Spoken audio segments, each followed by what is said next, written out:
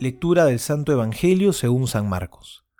Entonces les dijo: vayan por todo el mundo, anuncien la buena noticia a toda la creación.